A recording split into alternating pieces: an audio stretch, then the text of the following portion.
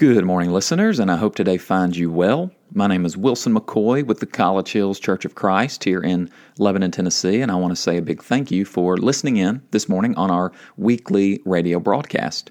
As I've mentioned before, this weekly radio broadcast is one of several different opportunities that our church is offering during this strange season in which we find ourselves. Although I am encouraged that we're moving out of it, we still want to offer as many possible different engagement points as we can, as different individuals are able to connect in different ways. And so we have this weekly radio broadcast. We also have a weekly on-campus gathering and an online gathering every Sunday morning. If you go to collegehills.org, you can find out more about when those on-campus gatherings are at 1401 Leeville Pike, or you can find out about when we're doing our live streaming through YouTube. We would encourage you to go there and find out more about our church, our different ministries, and just to get to know us a little bit better. We would love for you to come and visit us at some point, so always know that you're welcome if and when you can make it. If you're not able to make our weekly radio broadcast each week and hear it when it goes live, also know that we will put this weekly radio broadcast in the form of a podcast on Monday or Tuesday morning of each week. Every Monday or Tuesday, we will put both the pulpit sermon and the radio sermon out for people to listen to. So if you go to your local iTunes account or wherever you may listen to a podcast and simply search College Hills Church, you'll be able to find our church's podcast. You can subscribe to it, and in the beginning of every week, you'll be able to find our weekly radio sermon and our weekly pulpit sermon. Again, a variety of different ways that we're trying to make available right now as people are trying to find different ways of connecting. Our hope and our goal is that you can continue to keep your faith nourished, continue to keep yourself fed, even as we are trying to figure out what is going to happen next. We still want our faith to remain this center core stable place, and hopefully these different resources and opportunities can be beneficial to you in some way. This morning we're going to be wrapping up our series that we've been going through for the last couple of months. We've been calling it Snapshots of Good News, and the reason why we've been calling it snapshots is because there are these variety of places in the Gospels, these different passages, parables, encounters of Jesus that are just this small snapshot of who Jesus is and what Jesus is about. But if you linger like you would over a picture and you begin to pay attention to details and textures and you really sit with a snapshot or you sit with a picture, often new and interesting and vivid details can emerge, and you can learn new things about who Jesus is and what Jesus was about. But we don't want it to just be a series about looking at and learning about Jesus. We also are trying to add in this element of living out those things that we learn, those things that we see, those insights that we have, that we also want those to shape our life into particular kinds of people to help us become people who live out the good news. As we look at it, we also live it out. And I think today's passage it's one of my favorite passages in all of Scripture, and therefore I'm especially excited about it because I think it's a passage that for some of us, it's going to be a very, very familiar snapshot. It's a passage that you've probably heard many times before, but I want us to just linger over it a bit longer today, hopefully so that we might see some new texture, a new angle, a new insight that could actually shape our life. And so today we're going to be in Luke chapter 15, and we're going to be looking at a parable that I don't actually want to say the name of the parable, because often when we name a parable, we kind of tilt the scales of how we're going to read the parable. And so it's a parable in Luke chapter 15, and we're going to be starting in verse 25 and reading until verse 32. We're going to be reading in verse 11 and then until verse 32. So Luke 15, 11 through 32. Jesus continued, "There was a man who had 2 sons. The younger one said to his father, 'Father, give me my share of the estate.' So he divided his property between them. Not long after that, the younger son got together all that he had, set off for a distant country, and there squandered his wealth in wild living. After he had spent everything, there was a severe famine in that whole country, and he began to be in need. So he went and hired himself out to a citizen of that country, who sent him to his fields to feed pigs. He longed to fill his stomach with the pods that the pigs were eating, but no one gave him anything. When he came to his senses, he said, 'How many of my father's hired servants have food to spare, and here I am starving to death. I will set out and go back to my father and say to him, Father, I have sinned against heaven and against you. I am no longer worthy to be called your son. Make me like one of your hired servants.' So he got up and went to his father. But while he was still a long way off, his father saw him and was filled with compassion for him. He ran to his son, threw his arms around him, and kissed him. The son said to him, 'Father, I have sinned against heaven and against you. I am no longer worthy to be called your son.' But the father said to his servants, 'Quick, bring the best robe and put it on him. Put a ring on his finger and sandals on his feet. Bring the fattened calf and kill it. Let's have a feast and celebrate. For this son of mine was dead and is alive again. He was lost and is found.' So they began to celebrate. Meanwhile, the older son was in the field. When he came near the house, he heard music and dancing. So he called one of the servants and asked him what was going on. 'Your brother has come,' he replied, 'and your father has killed the fattened calf because he has him back safe and sound.' The older brother became angry and refused to go in. So his father went out and pleaded with him. But he answered his father, 'Look, all these years I've been slaving for you and never disobeyed your orders. Yet you never gave me even a young goat so I could celebrate with my friends. But when this son of yours, who has squandered your property with prostitutes, comes home, you kill the fattened calf for him.' 'My son,' the father said, 'you are always with me, and everything I have is yours. But we had to celebrate and be glad because this brother of yours was dead and is alive again. He was lost and is found.'" Let's pray. God, thank you so much for these words of Scripture and these words of Jesus that continue to speak to us. And I pray, even though that this parable is a familiar one, I pray this morning that you would speak a fresh word, that you would pour through me the gift of preaching and teaching, and help me to speak a word that's faithful to who you are and to who you are calling us to be.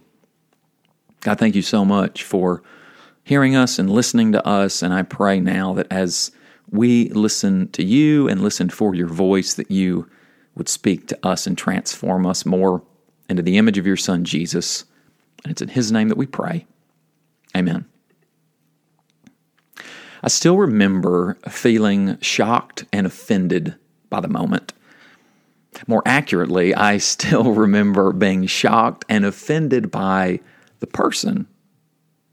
I do not remember all of the specifics, but I remember being a teenager, and this being the last night of a gospel meeting that our church hosted. These gospel meetings, if you've ever been to one before, would always start on Sunday and culminate on Wednesday with a compelling invitation offered at the end by the guest speaker. This particular gospel meeting was no different. On this closing Wednesday night, our speaker offered the invitation. But before he closed his sermon, he told a compelling story of a man in his life who recently had responded to God on his deathbed.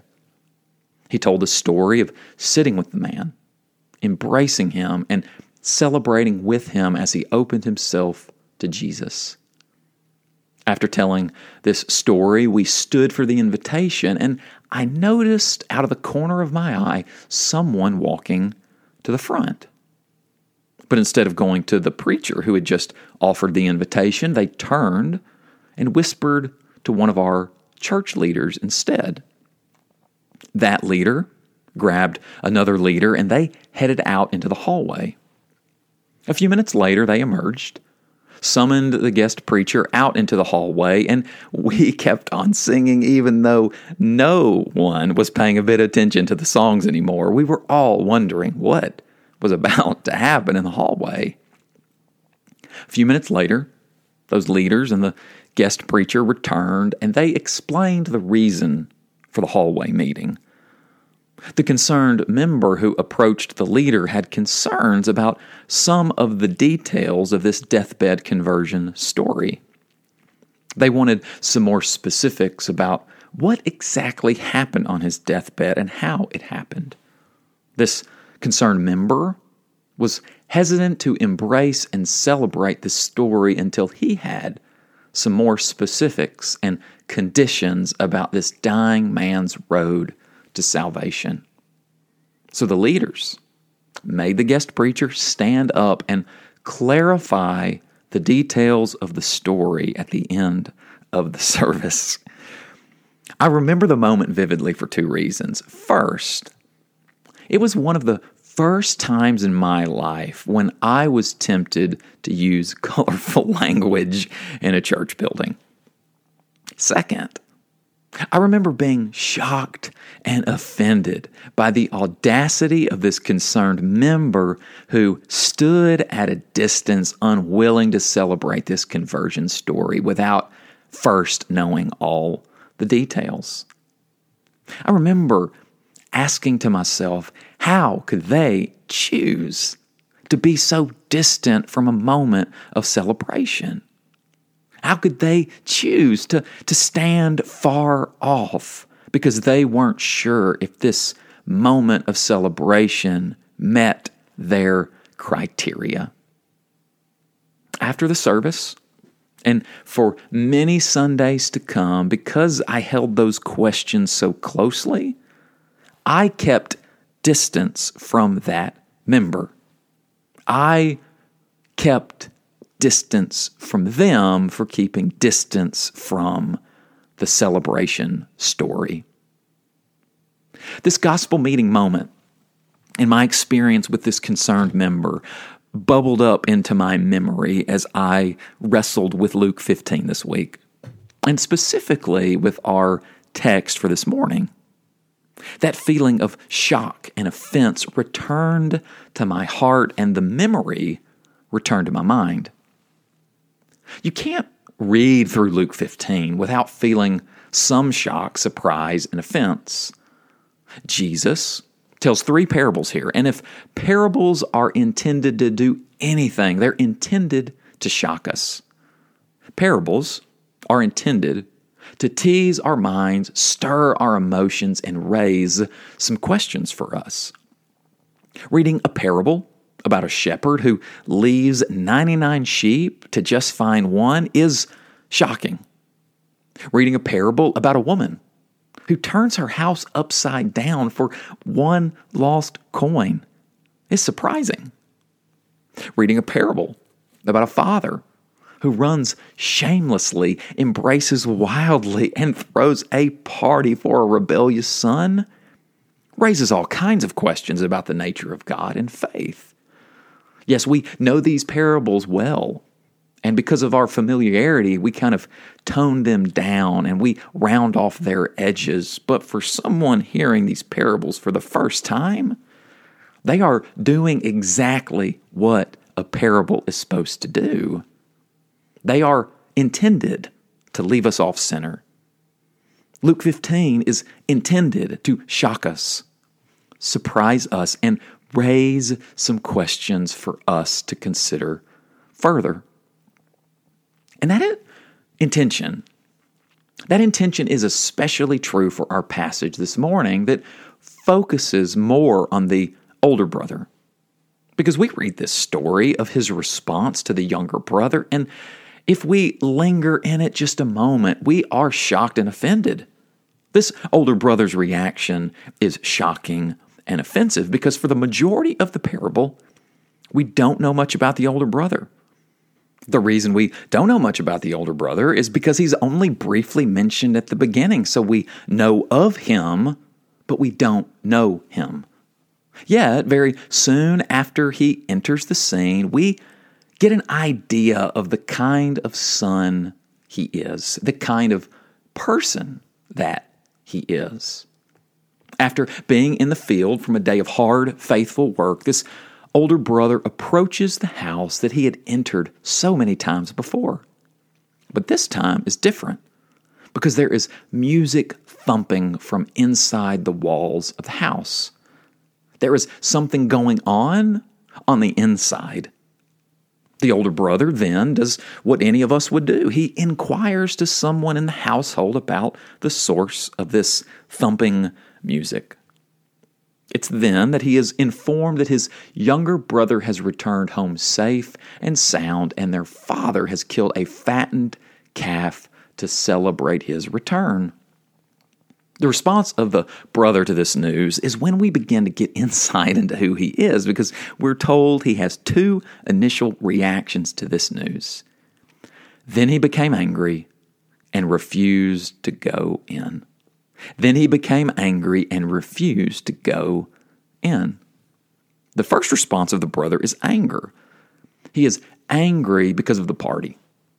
The second response of this brother is equally important to notice. He refuses to go in. The older brother chooses to stay outside and be angry instead of going in and enjoying the party and music. It's important that we read what he says in order to fully understand this twofold reaction. He is angry and refuses to go in because of the guest list and the conditions of the party. Not only is the party for the younger son, and not him, the older brother, but it's also a party for the very son who rebelled, not for the one who was actually obedient his whole life. For the older brother, the entire party is unfair because of who it's for and the reason it's being held. For the older brother, the response and reason of this father does not seem fair or reasonable.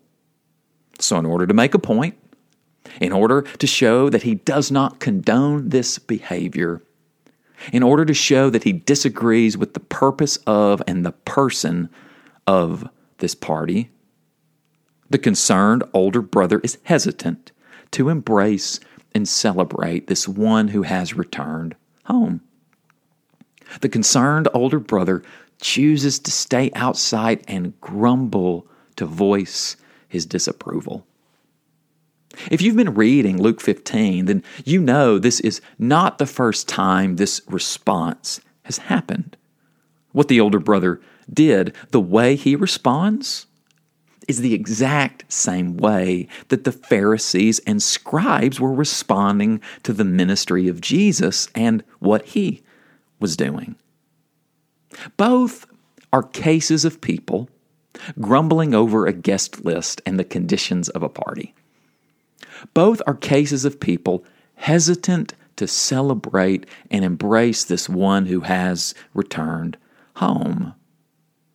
The older brother's response at the end of Luke 15 is identical to the response of the Pharisees and scribes at the beginning of Luke 15.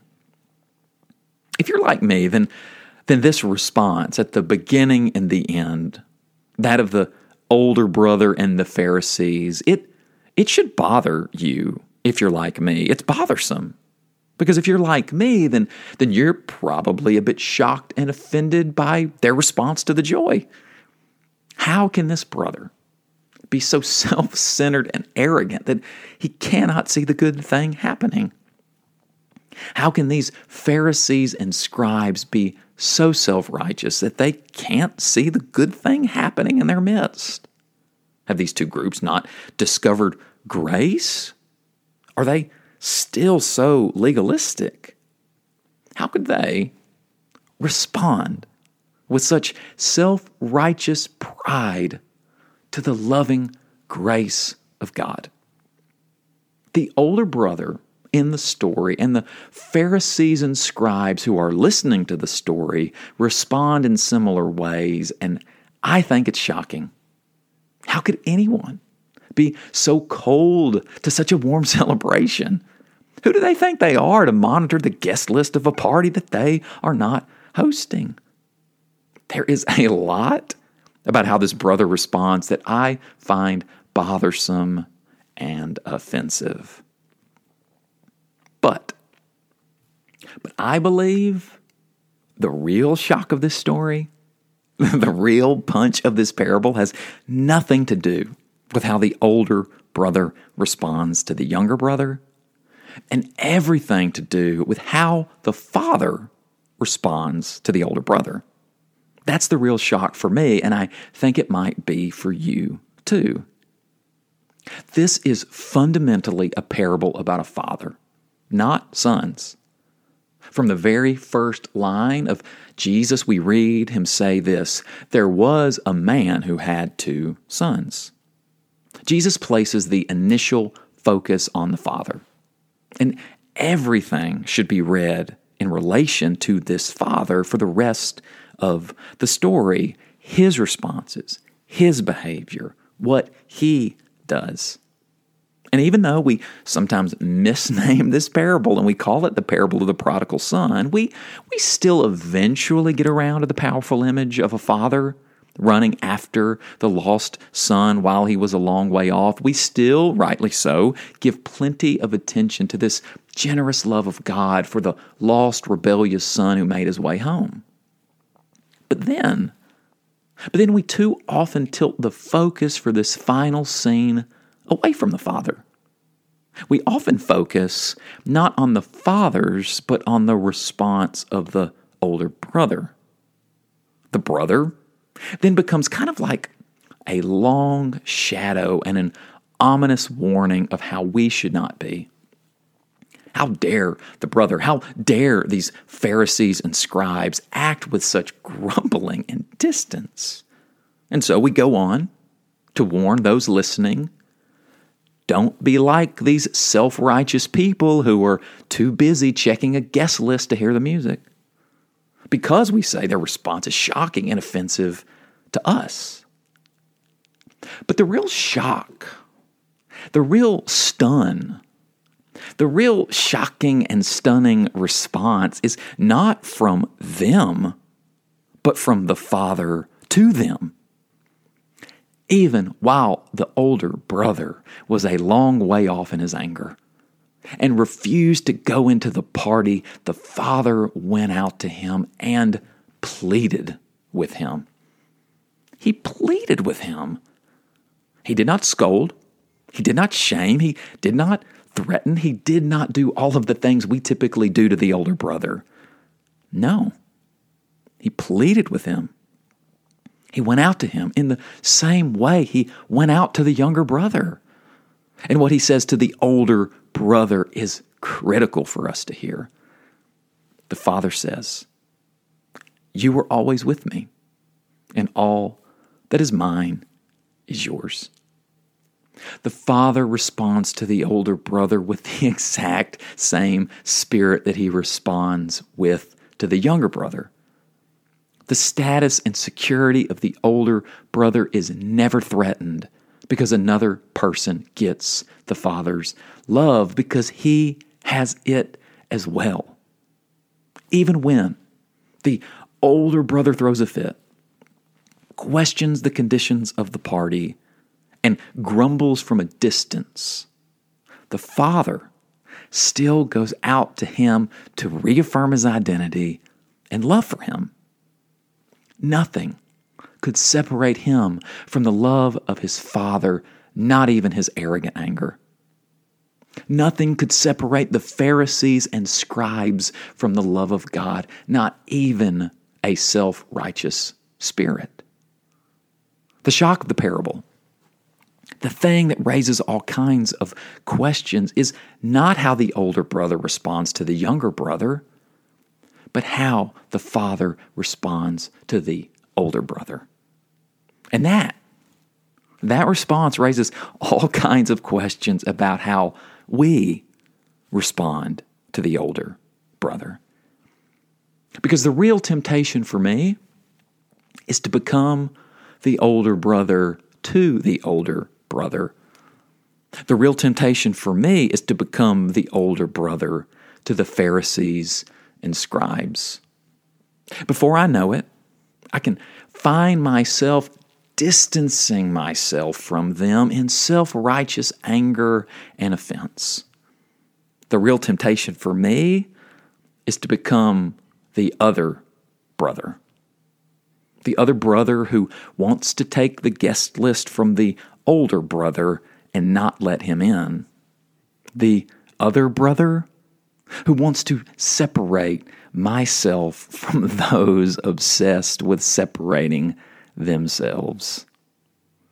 The other brother who wants to proudly claim my discovery of grace, but refuses to distribute that same grace to those who make preachers clarify conversion stories at the end of sermons.